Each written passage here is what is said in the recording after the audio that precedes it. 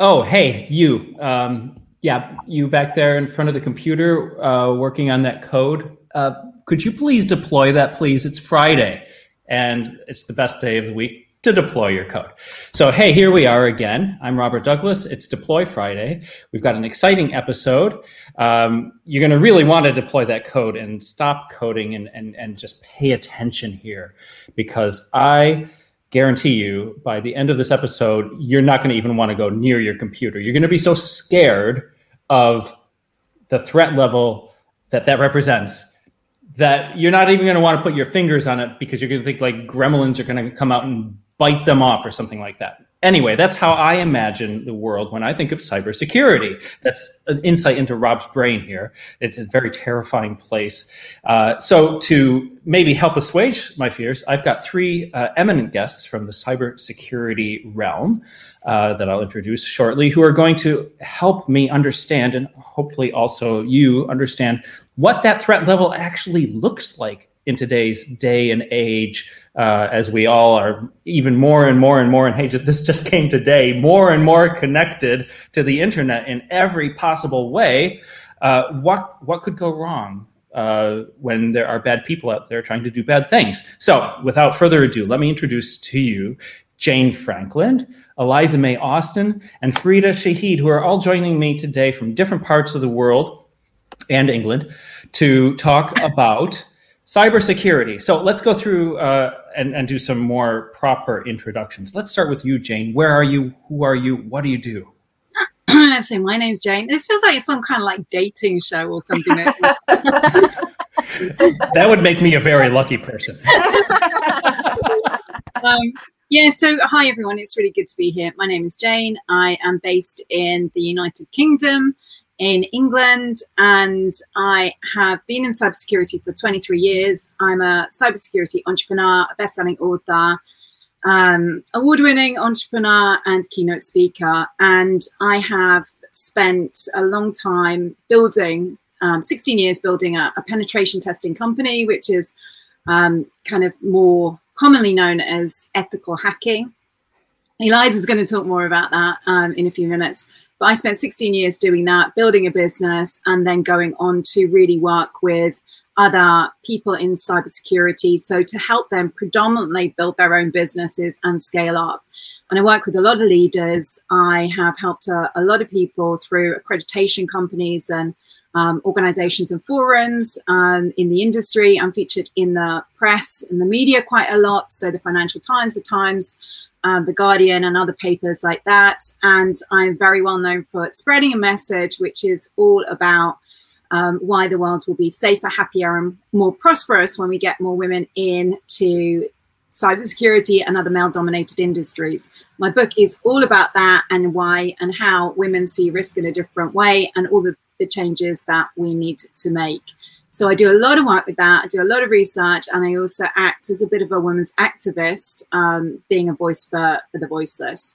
And I judge a whole load of awards as well. So that's kind of who I am. Over to who? Farida? Amazing. Thanks, Jane. Yeah, sure, How Farida. do we follow up from that one?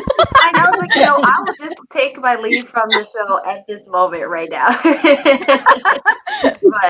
But in all seriousness, my name is Farida Shahid. I'm an award-winning online safety educator. I basically help parents and caretakers protect their kids online. That's something I love to do. I'm an avid gamer. I just take my background in gaming and then cybersecurity awareness and threat intelligence to help parents protect their kids in the digital age. I'm a Forbes 30 under 30 honoree. I'm on the Forbes board. I've been in Cisco and NASA, Fox 25, Fox 46, WFMJ. There's some articles that are coming out, but I can't talk about it. It's so exciting. So my main focus is to make sure that we're protecting the world that kids live in and that we're protecting ourselves. And I look at it through a holistic manner. So that means giving the kids or yourself the freedom that you want and you deserve, and the safety and security that you need. So that's me. And amazing. Not my show at all, but I'm so interested in the overlap between child safety and gaming. And you are a gamer that does child safety, because that is such an area of social engineering in terms of molestation and stuff. I won't go into that because it's really depressing, but Exactly. That's super interesting. How about we start with who you are, Eliza May? Oh, okay. So I started a non-profit organisation called Ladies Hacking Society based in the UK. I live in Yorkshire, which is the north. I think in America we would be the hillbillies. I'm not sure. But yeah, so I run a non-profit organisation, Ladies Hacking Society. It's spread over 5 different regions. And we concentrate on creating a technical space for women to learn about more technical aspects of cybersecurity. So a lot of fun. We've got a few thousand members, which is awesome. We'd love to spread internationally, but too busy at the moment because I'm also running a company. So I'm the CEO and co-founder of something called That Security Company. Ridiculously. How do you spell that? I don't know. Ridiculously, it's spelled in elite. So you can see just above where my really round face is, the title of my company. And honestly, what a nightmare. Literally, me and my business partner came up with that name when we were drunk. Registered the domain and we were like, well, there's no going back now. Yeah.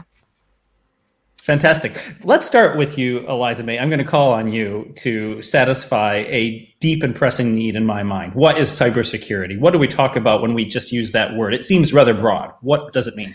Oh, no, it's a really good question. It is broad, and it's broad for a reason because it encompasses computer security, data security, network security, security of physical computers, security of phones, the security of information in web applications, the security in how we talk about business. So, you know, if you're on a train and you're having a conversation with someone about something and someone's listening, there's a social aspect to it as well. So cybersecurity as a term is broad, but it is broad for a reason. It has to cover a lot of different avenues of data. Okay. And what does the cyber mean, actually? I always think about nobody cyber. Knows. I mean, what does that word have a meaning? Oh, I suppose computers. Yeah, I guess so. I mean, what do you think, Jane? It's more online. I mean, the industry has evolved and with it. I mean, it's a new industry, but it's evolved, and so has the language with it. So say when I came into this industry years back, 23 years ago, it was called IT security and or information security or network security, because that's predominantly what it was. Whereas as the years have evolved, it's become known as, there's definitely an echo going on in the background, but it's become known as cybersecurity. And from what I understand, which kind of is, just as Eliza has said, it's kind of bringing all of these different elements into that one pot, that one term. And I'm really sure that word originated from the US. And I think that it came about really to secure funding. So it was catchy. It was great for raising funds and things like that. That's what I've been led to believe over the years, but it has had different names. And there's also, like, when you're in security, there is a bit of a backlash between the kind of academics or the hardcore security people who are really against the word cybersecurity because they don't believe that it actually really defines what we do. Just like in the old days, like when it was called penetration testing, and it wasn't really penetration testing, it was security assessment. So the language evolves along with the industry. So right now it's kind of really the word that we tend to use, unless we're talking to older security people, is cybersecurity. So continue on, Jane. As one of the senior veterans in the industry, what threats and what dangers is this industry protecting us from? Well, a whole load of threats. So from you as an individual using computer devices, us as nations, us in terms of warfare and things like that. So it's literally individual, country, and businesses. So it's those three kind of areas that we kind of are out there protecting and dealing with. And I was watching this program on, I think it was the BBC the other night, actually. And so a program in the UK, I'm not sure if anywhere else in the world can get this particular program, but it was looking at AI and machine learning. And it was, like most things, pretty terrifying. For me, as someone who works in this industry, as someone who works in security, it's just like, oh my God, we are becoming more and more connected. I think right now it's like we're boiling the frog. So we are slowly being boiled alive and we don't really realize it. Or even if we do, there's very little that we can do about it. So a lot of where we're moving to now, I think, is more ethics. So what can we do? What do we want to do? And how can we, to a certain extent, protest if need be? So when governments decide that they are going to put surveillance cameras on you without your permission, or develop technologies with AI to define certain characteristics, and we're not in control of that, it's horrible. I mean, you're shaking your head, Farida. To me, this is terrifying is the word that I want to use. And so, being in security, we have a job to do in terms of trying to influence and steer countries and other more impactful influencers into making the right decisions, or even us coming together collaboratively to put pressure on governments and other things that are going on. So to be that voice, that collective, to do the right thing, and it's about, Farida mentioned a word which is definitely really important to me, and it's the word freedom. So I think everyone's view of freedom is going to be different, but we are in security securing the world's freedom. That's what we do, and that's our responsibility. And each and every one of us here, we have a great time. It's fun and everything like that. I love being in technology. It's so interesting. But we have that responsibility to go out there and make sure that we are securing the world's freedom. So that got big really fast. We went from threat levels to governments protecting our rights, ethics with AI, and universal freedoms. Let's step back a bit. When I think about cybersecurity, and this might be a misconception of mine, and maybe the three of you can speak to this a little bit, maybe with your own individual experiences. But for me, when I think about the topic of cybersecurity, I've always thought about it through the lens of a programmer, and I have a bit of a programming background, and what you learn to make sure that nobody can, for example, inject something into your MySQL, or run a script on your website that wasn't authorized to run there, or hack your password. Okay, so these are fairly technical things, and if you look behind any of like the attack vectors there, even the simplest ones are fairly technical, like jumbling up a whole bunch of characters into an encoding that will get interpreted into a different context and do something, boom, right? Like little Bobby drop tables. Okay, is this a really, really technical industry? And Jane's shaking her head right off, and Farida just shook her head. Some of it is, Eliza May.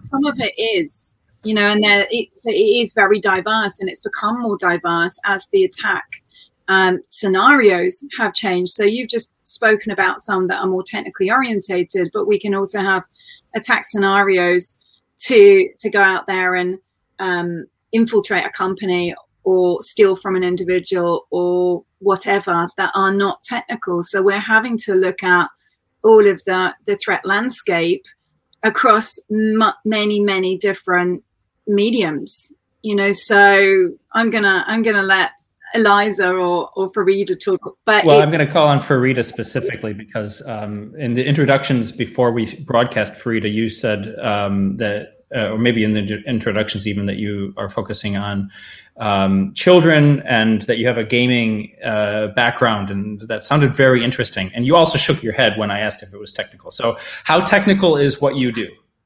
Are you really a technical hacker? No, I wanted to be, actually. And that's something I talk about sometimes, is that when I first joined the industry, I thought I had to be technical. I didn't honestly know that there was any other path. I just thought, okay, I had to be technical. And the biggest thing and the most coolest thing was to be an ethical hacker. And so that's what I wanted to be. And I realized that I was only doing it for ego purposes versus impact purposes. And for me, anytime you're operating off of ego, then you're killing yourself inside, and then you are not giving your best self to the community, and you're not really making an impact in the world. So I had to step back and do a lot of internal work and decide that I need to operate based off of impact, based off of experience, based off of love, based off of giving something back to the community. And so I stopped going through the ego route. And the reason being is because, especially because we don't have a lot of women in security, you kind of get pushed into doing extremely technical rules so that you can show the men, you can show the guys that girls can do it too. And that's my thing. And I realized that, no, I'm not operating that mindset. I'm operating in what I believe is best for me. And so I shifted, but I didn't know I could shift. I only shifted when I got my corporate job in security, because I didn't know, because I went through the college route. And in college, they don't really talk about everything that you can do in security. It's kind of just one road, a couple of ways, but they all involve highly technical things, which makes sense. But you're not really understanding what actually goes on. So many of the people I went to college with, they personally were not protected themselves online, but they were in security. So there is like a little of a balance and harmony. But all in all, to say that no, it depends on what you want to do. And I absolutely love people. I love teaching. I love gaming. Of course, I've always been a gamer. So that I married all of those together to create an impact. And I love what I do. And if I had been an ethical hacker, I would have hated it, every second of it. I just would have done it. What's the threat that you address? Sorry to cut you off. What's the threat that you are? If you could just like strike one threat off the list and just slay it right now, what's the biggest threat that you concern yourself with from day to day when you're protecting other people? Kids talking to strangers online, like predators. If predators were not to be a thing, then I believe parents would be more at peace, and I'd be more at peace, because then we'd be like, okay, whew, that's a huge thing lifted off our shoulders. Okay. That sounds like a horrible threat, and it's not something that I would necessarily have thought is a cyber threat. So how does that come together as a cyber threat, and what's the bad stuff that happens out there? I'm really curious. I mean, the threat must be very big, or you wouldn't care so passionately about it. What happens to people?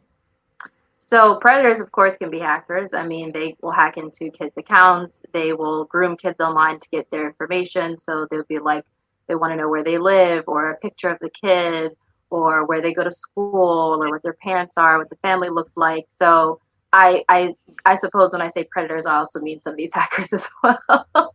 Our entire industry would be down if we took the predators/hackers out. So it really is because they are going to kids. And a lot of kids don't understand, obviously, they don't understand how to stay safe online. But they're also operating within a household where the household doesn't even know security, and they don't know safety as well. So the parents, of course, they are concerned about their kids talking to a stranger, but they don't understand the stranger's skill set and what the stranger could do. So I just had an incident that I talked about online where this predator went and hacked into this girl's Snapchat and then got pictures of her in a bikini, but then photoshopped it as if she was naked and used that to blackmail her entire contact list. So those are the things that can happen, and those are some of the threats. Okay, that sounds pretty horrible. It is. So in that case, it's individuals, and the methodology is some sort of social engineering to get something to extort money from this family. So let's talk about some other threats. I'm just going to go off the top of my head about some that I'm aware of, and you can tell me how scared I should be of these things. So there's this thing like ransomware on your website. Okay, I actually had a site that I was hosting that got hacked, and the people told me, and I was quite amused, that they were going to deface my site unless I transferred some money to their Bitcoin wallet.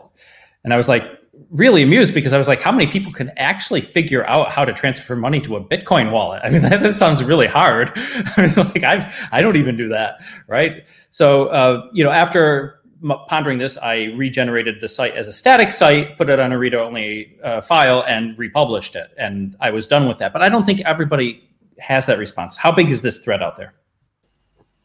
I don't commonly hear much about websites being hit by ransomware. I don't know if you guys have.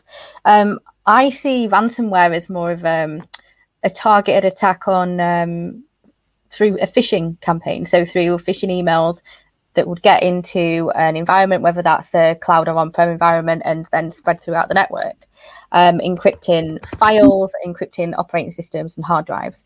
So I don't think that's massively common to have a website attacked with the sole purpose of locking that down.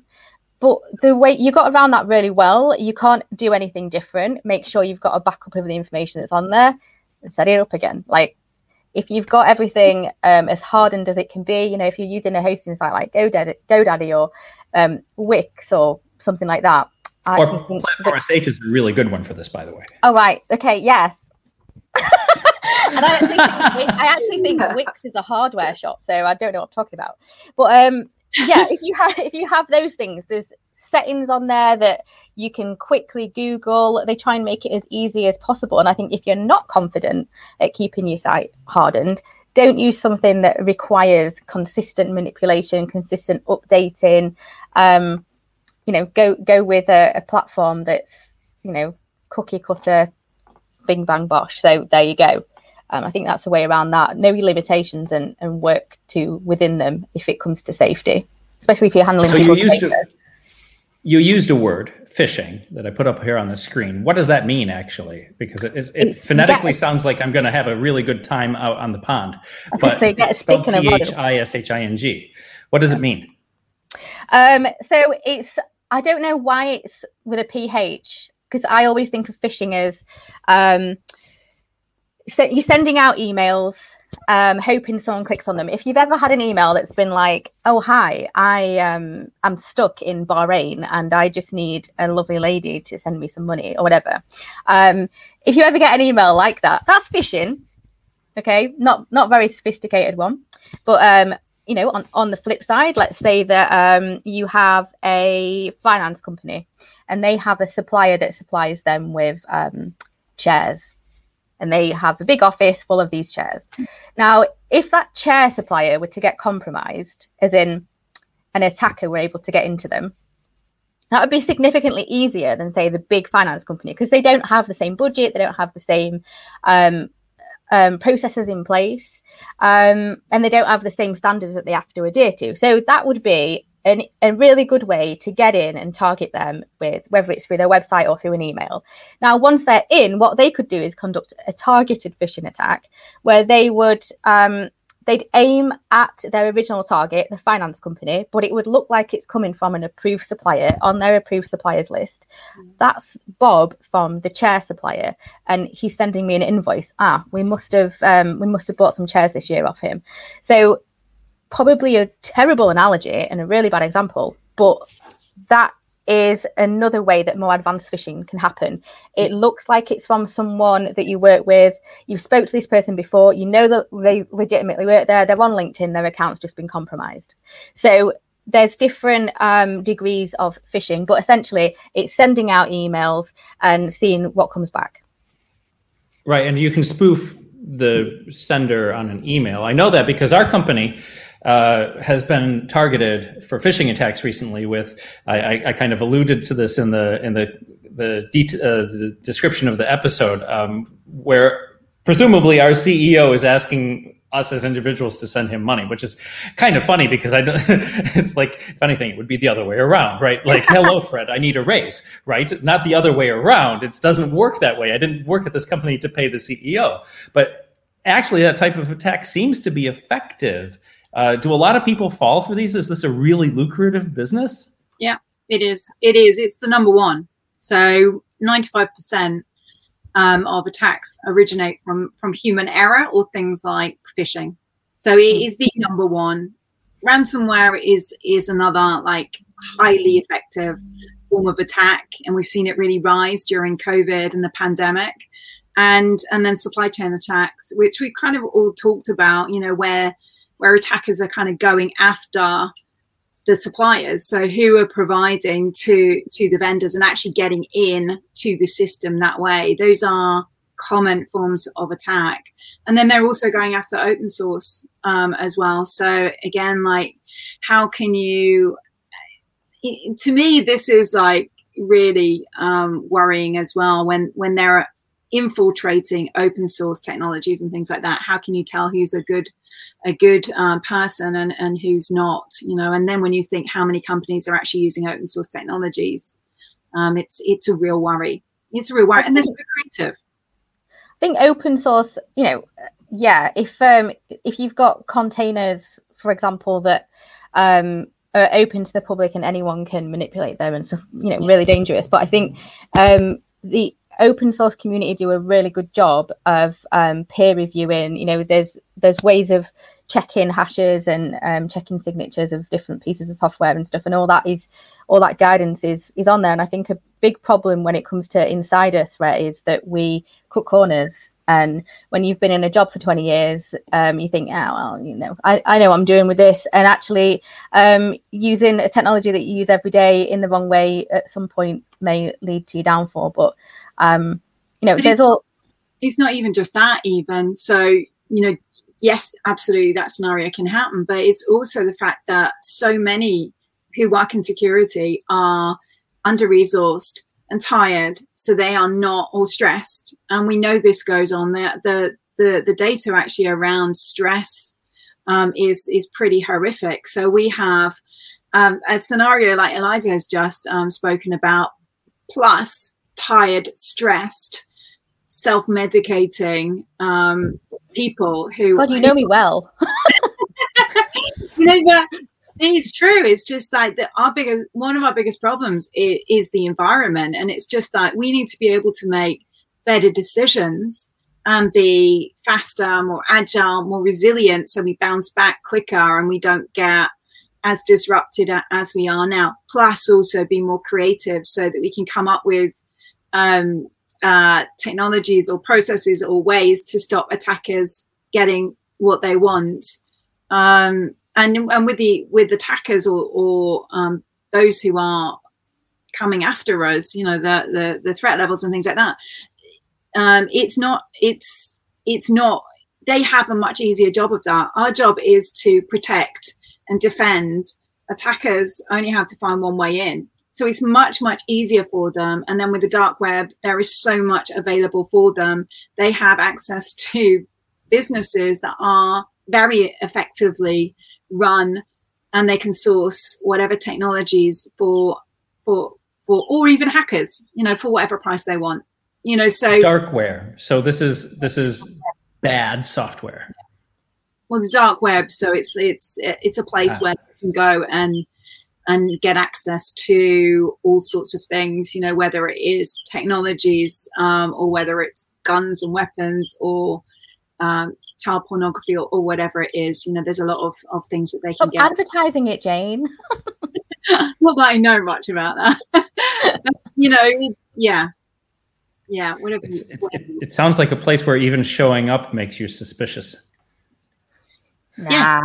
Yeah, and also I think to a certain extent maybe under threat yourself. So yeah. Okay, so I'm hearing a very nuanced story. On the one hand, I know that people are attacking websites and computers with automated technology-based attacks. I see those in my access logs, right? For my own websites. I know that there's a near constant set of attackers trying to break into my websites. And fortunately, I don't really have to worry about that very much. And we all know that there are things like Wi-Fi attacks. So don't use a public Wi-Fi without encryption, without, there are all sorts of like little tips and tricks that we have that allude to threats that exist that we can more or less mitigate with some very simple actions.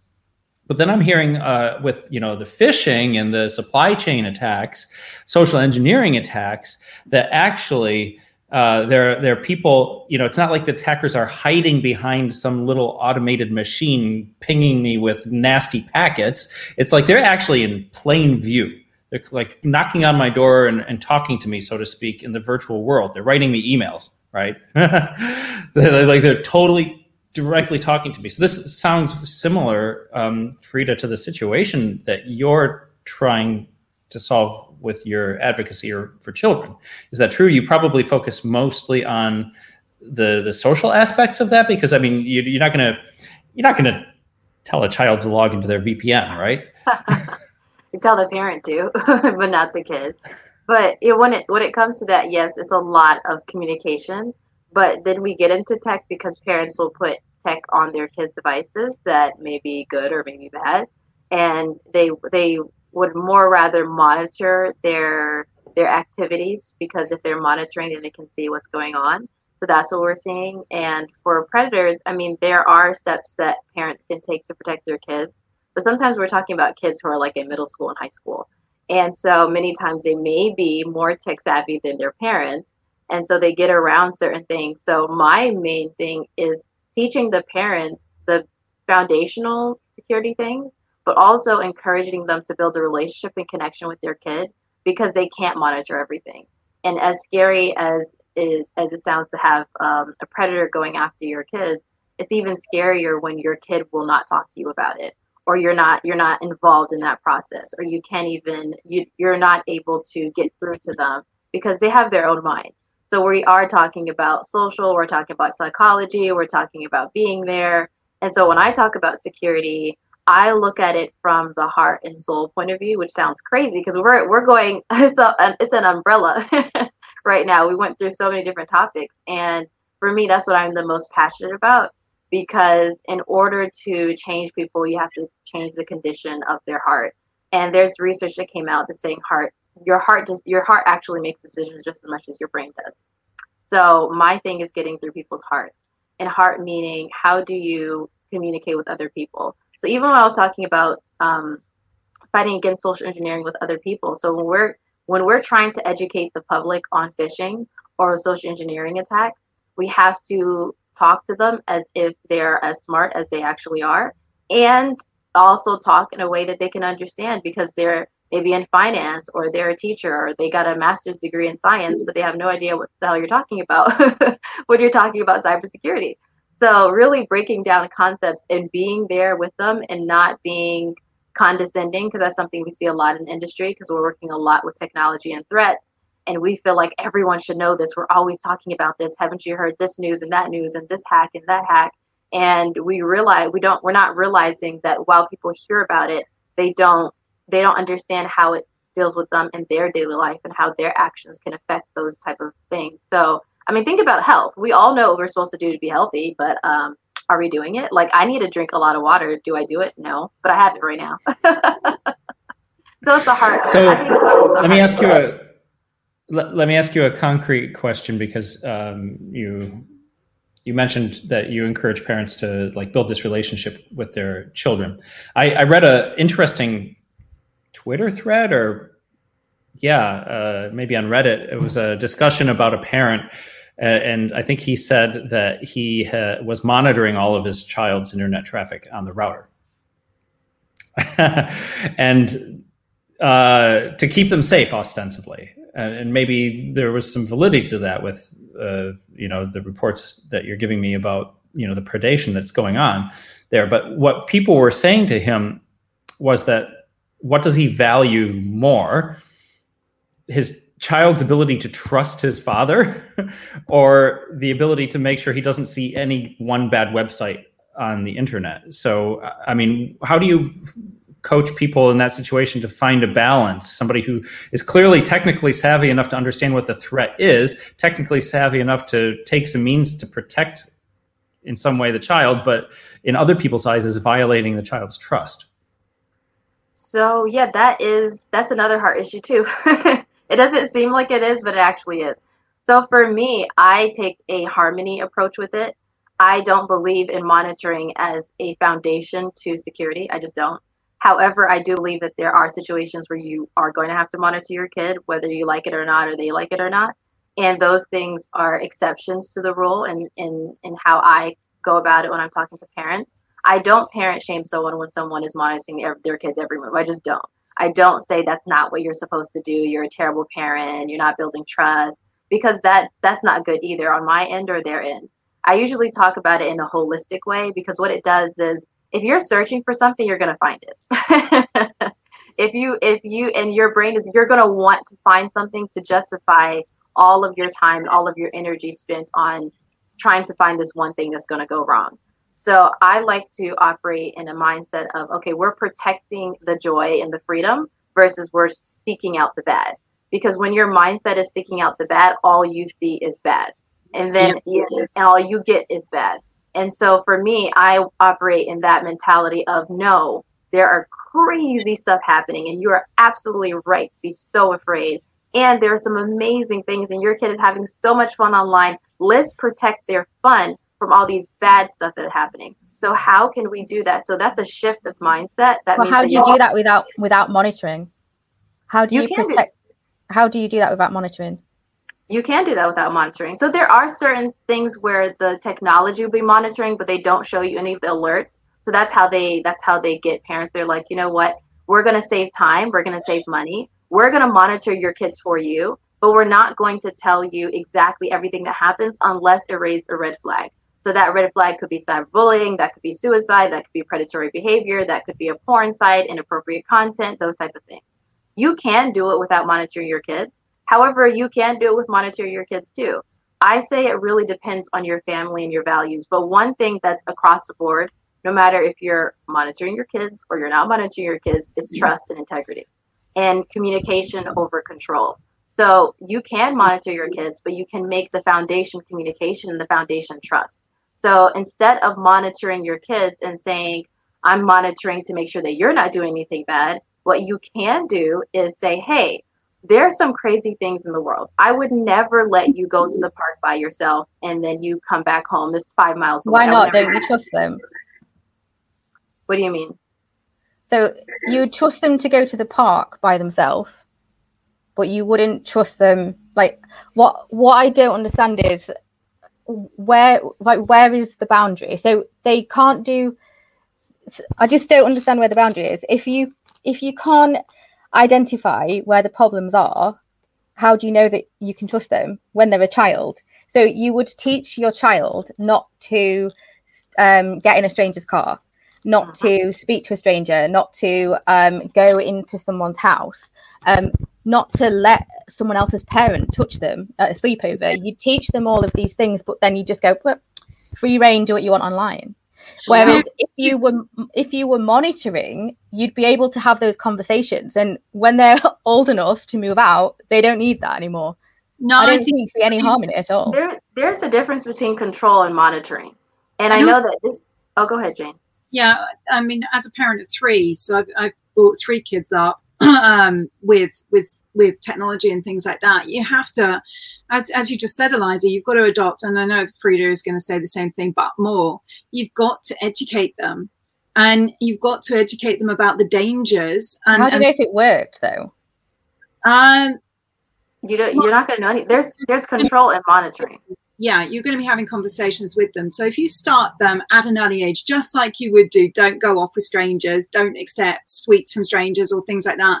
It's the same type of thing with our digital world now. It's just like you start them off really young so that they become, this is the ideal scenario, that they become aware of that. So I didn't monitor my kids, but I had access to technology in a place where I was so I could see what they were doing. So 1, they were brought up with awareness. 2, also the technology devices that they were using. But not everyone's got your knowledge on this issue. So for the majority of parents, if they know how to check the logs on their router in their house, that would be significantly easier. I don't think it would actually be easier than actually talking to them and going through the dangers. Why can't you do both? Well, yeah, you can. I don't.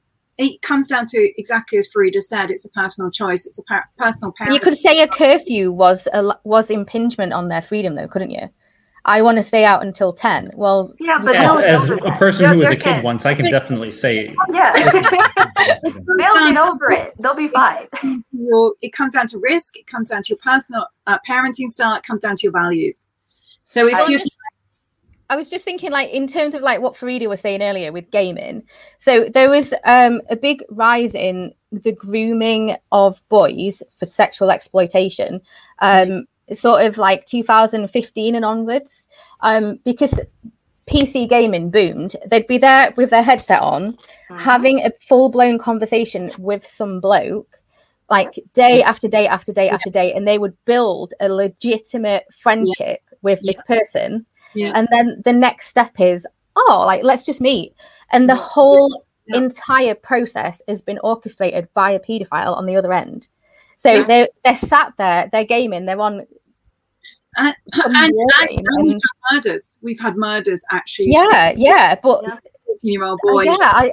It's a really strange situation to be in, but I think I do think, like, if you are monitoring a teenager because you feel like you have to, or a child because you feel like you have to, I don't think that should be called control, because unless you're, going through the logs every single day and asking them to write a report or tell you exactly what those things were, I don't see that that's an issue. Control isn't bad, though. But my thing is control isn't bad. So I separate monitoring and control. To me, control is controlling their environment. So blocking certain websites, blocking certain features, making sure they're not getting access to things that they should only get access to when they're getting older and they're in college. That's controlling their environment. And it's totally fine. They're kids. I mean, you're the parent. You have to control their environment. That's your entire thing, is to guide that.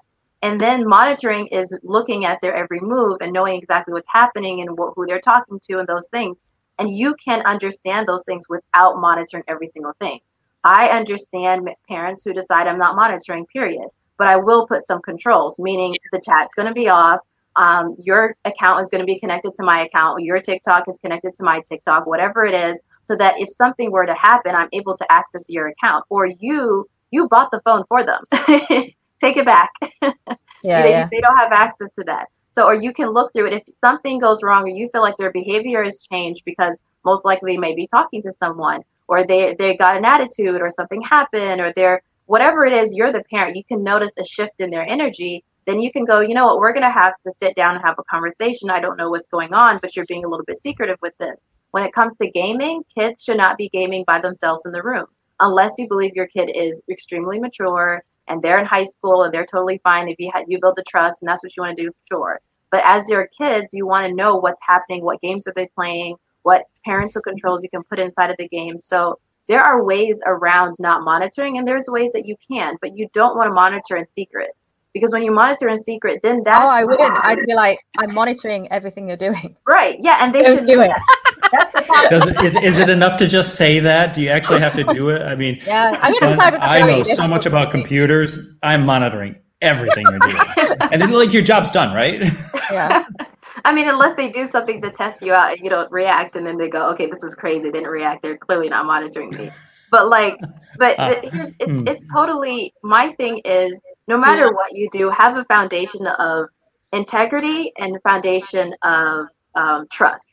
So it should not be, this is a spyware program that's hiding in your kid's phone that they don't see. No, it should no, ma'am, sir, I am monitoring your stuff. And the reason why I'm doing it is X, Y, and Z, so they know. So that once they grow up, they understand the concept. Because if they don't understand why, all they're doing is it's constant friction.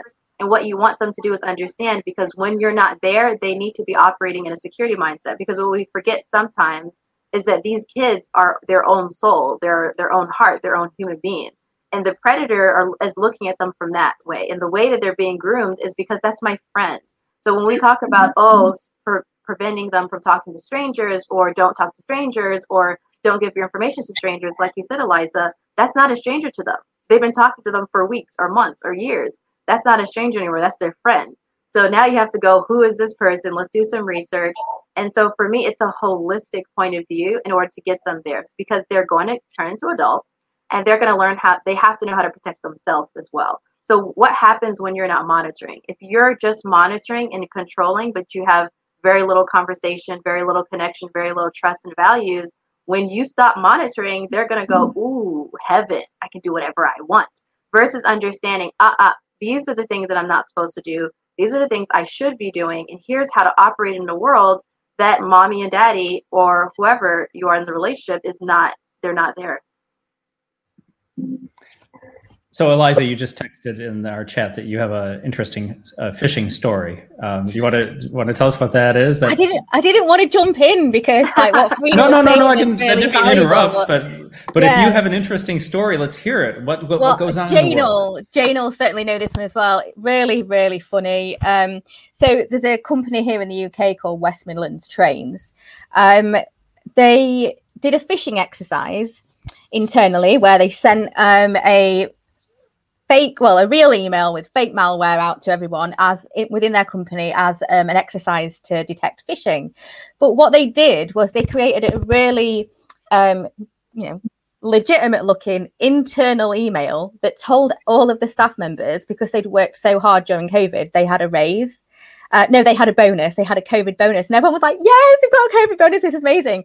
And like people started tweeting about it and telling their family, and then they're like, "Oh no, it was just a test." So funny. It's like awful. I mean, really That's awful. Terrible.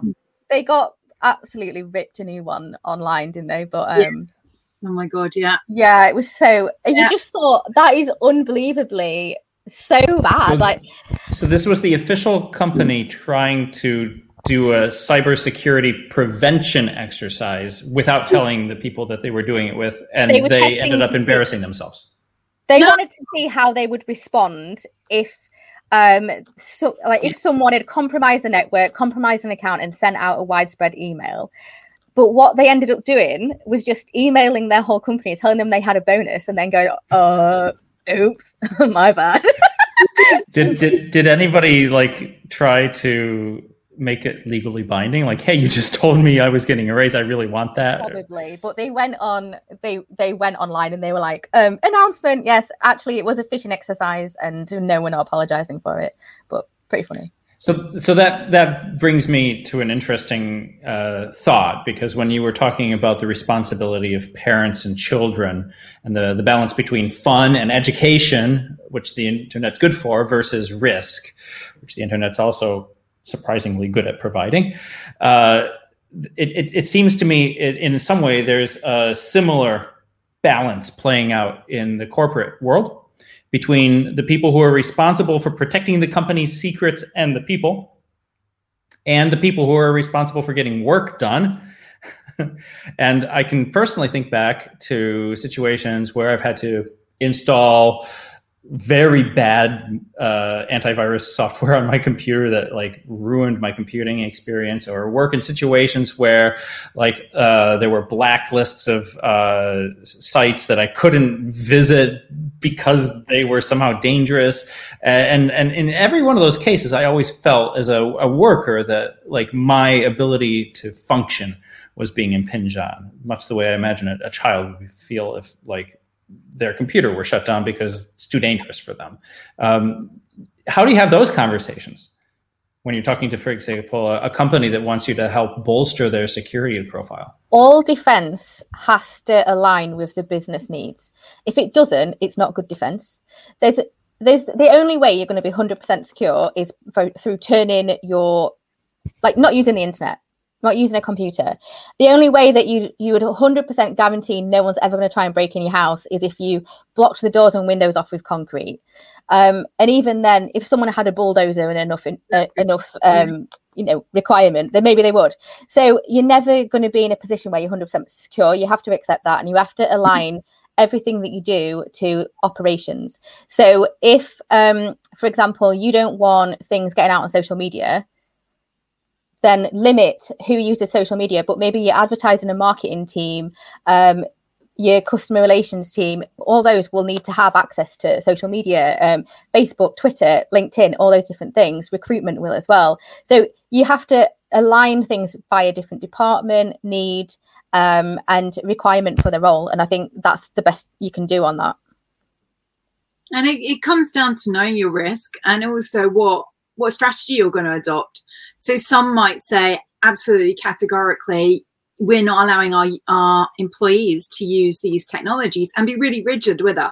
Not allowed. This is how we work. These are only available to you. I don't care what you do. This is just how it is.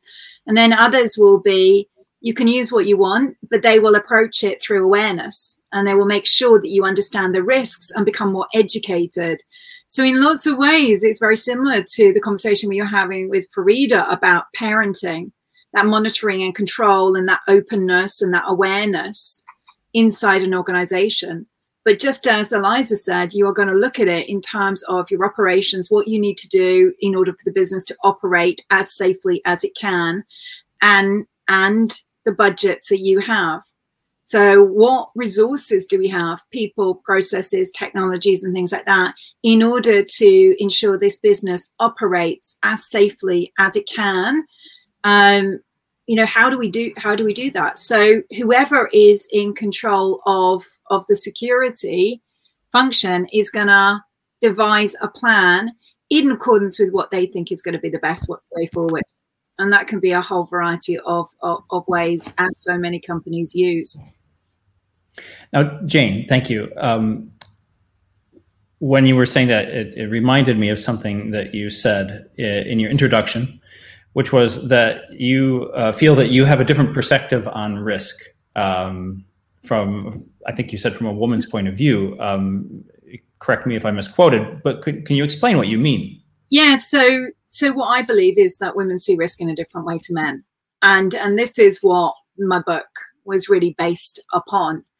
So I very much approach things from the perspective of diversity. So I'm just looking at it from one particular aspect of diversity, which is women. And the more diversity that we can have, the better we become. So when I started to write my book, I knew very little. You know, the only things that I had was I'd worked in the industry for a certain amount of years, whether that was 17 years or whatever at the time, and I was a woman. But I had to go out there and do a lot of research to investigate, well, what is going on? How do women see risk in a different way to men? Do they, don't they? And so on.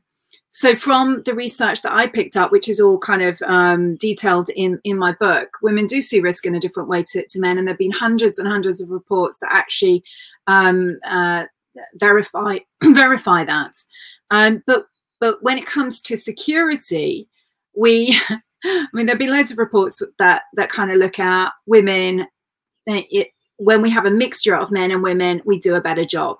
So together we are better. When there are more women in male-dominated industries, we are more innovative. We stay on track in terms of budget, much more than compared to just one single gender department or organization. But when it comes to security, women are very highly competent at assessing odds. And because of that, we see risk in a different way. We're highly competent at evaluating risk. Women are very intuitive. We have typically high social intelligence, high emotional intelligence. We use our intuition and we can spot things. We can spot anomalies. We are highly detailed in our exploration. So sometimes it can be, it just doesn't look right. We can spot patterns. Things don't feel right. And when that happens, that's usually because that's the case.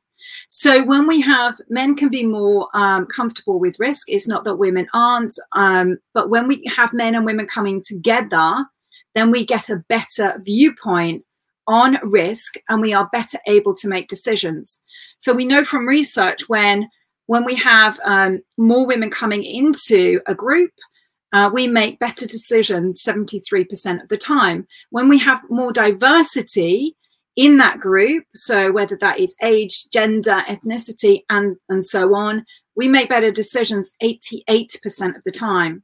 So what we want in our industry is to get great people and to have as much diversity of thinking and experience as possible. And right now, for me, I focus on women. So, Farida, Eliza May, does that resonate with your experience? Are you hearing kernels of truth there? Not that, or not that I wanted you to tell us. No, Jane, you're full of crap. But I think some people might be questioning those assertions. Does that resonate with you just at a gut level? It does. I mean, when I first joined the industry, it was through the college route, and I first was doing information technology. And my dad sat with me and he was like, hey, you know what? There's this new industry they're calling cybersecurity now, but it was, information security before, because he was in IT and, they typically do some security things on the side. And he said, you're a Black woman. You're also a Muslim woman. You wear the scarf. You lived in Egypt and Saudi Arabia and Panama. You speak 2 languages. And if you were to join the industry, there's not a lot of people like you. And so your experience and the diversity that you can bring on the team is highly influential and could be an amazing point for your career. And so I was like, okay, I don't know how, but I'll think about it. And so once I did my research and I found what Jane was saying basically in all of those studies, and I decided, you know what, I can make an impact. I don't know how, I don't know where. And so once I got into the field, I did see what he was talking about. Because I lived in a different culture, because I didn't even grow up in the US, I grew up in Saudi Arabia. Because I grew up in Saudi Arabia, because I'm a woman, because I'm a Black woman, because I'm a Muslim woman, I had a completely different view of how we operate and how we can tackle these problems, and how other people, when they grew up, someone grew up in Hong Kong, another person grew up in India, another person grew up in Germany. So someone is in South Africa. So someone brings their different culture and their values and their integrity and the way that they operate to the table. It allows us to approach risk in a different way. So I definitely agree with Jane. So, okay. So I think in terms of diversity and bringing different perspectives to a conversation, we absolutely need to have diversity of thought, regardless of what color or gender or sex someone is. That's, the most important thing. But I don't see that I don't know that I see risk in a different way to you, Robert, seeing risk, because I don't know what's in your brain and you don't know what's in my brain. So I don't understand how we differ when it comes to defining risk. I understand that if you go back to like caveman times, a woman probably would be pregnant and breastfeeding, and then a lion or something might try and eat her, and she's the first line of defense for her and her offspring and a pregnant unborn child and all these things. So I think women definitely, we've got an inbuilt thing to see risk, but at the same time, if men were out hunting, they would have seen risk in a different way as well. So I think that regardless of what your position is and whether you're a fan of intersectionality or not, I'm not. I don't think that it causes any harm to have diversity in terms of thought. But at the same time, you could have a room full of women and a lot of them would have different opinions on risk, and you could have a room full of men, white men, that would all have different opinions, varying different opinions. And I think a way to sort of interject a bit of friction in a conversation, which is needed in cybersecurity, you do need to add in people that have got obvious differences to sort of try and instigate that conversation. So, for example, you could have a compromise that might have happened in a network. How are we going to handle this? And you may have people that have been in the game a long time all come up with a certain scenario of what they're going to do, and a junior person might be like, well, why don't we just do this? Why don't we just turn it off and turn it back on again? And actually, that could be the easiest route. So I think in a team, for the purpose of cyber defense, having a hierarchy of people, whether it's junior, all the way to advanced, having people from different backgrounds, different class backgrounds, regardless of color and regardless of sex, regardless of educational background, that's all really valuable. But in terms of do I see that my risk appetite is different to that of a man's? Professionally, no, I don't. There's not any moment in time or meeting I can recall where I've thought that it is, but that might just be me, to be honest. Well, thank you for all of those perspectives. We are coming to the top of the hour. Now, we started the conversation with the admission that the topic was very broad, and we've kind of proven that in the course of the show. We've established that the risks are not just technical, but they're also social, in fact, maybe predominantly social, and that they're not just about websites or Wi-Fi networks at Starbucks, but they're also about young people playing games or having fun on social networks. And also, if you get any invoices for chairs that you didn't buy, look very carefully at that, because you're probably under attack. I'll keep that noted. You are all three amazing guests.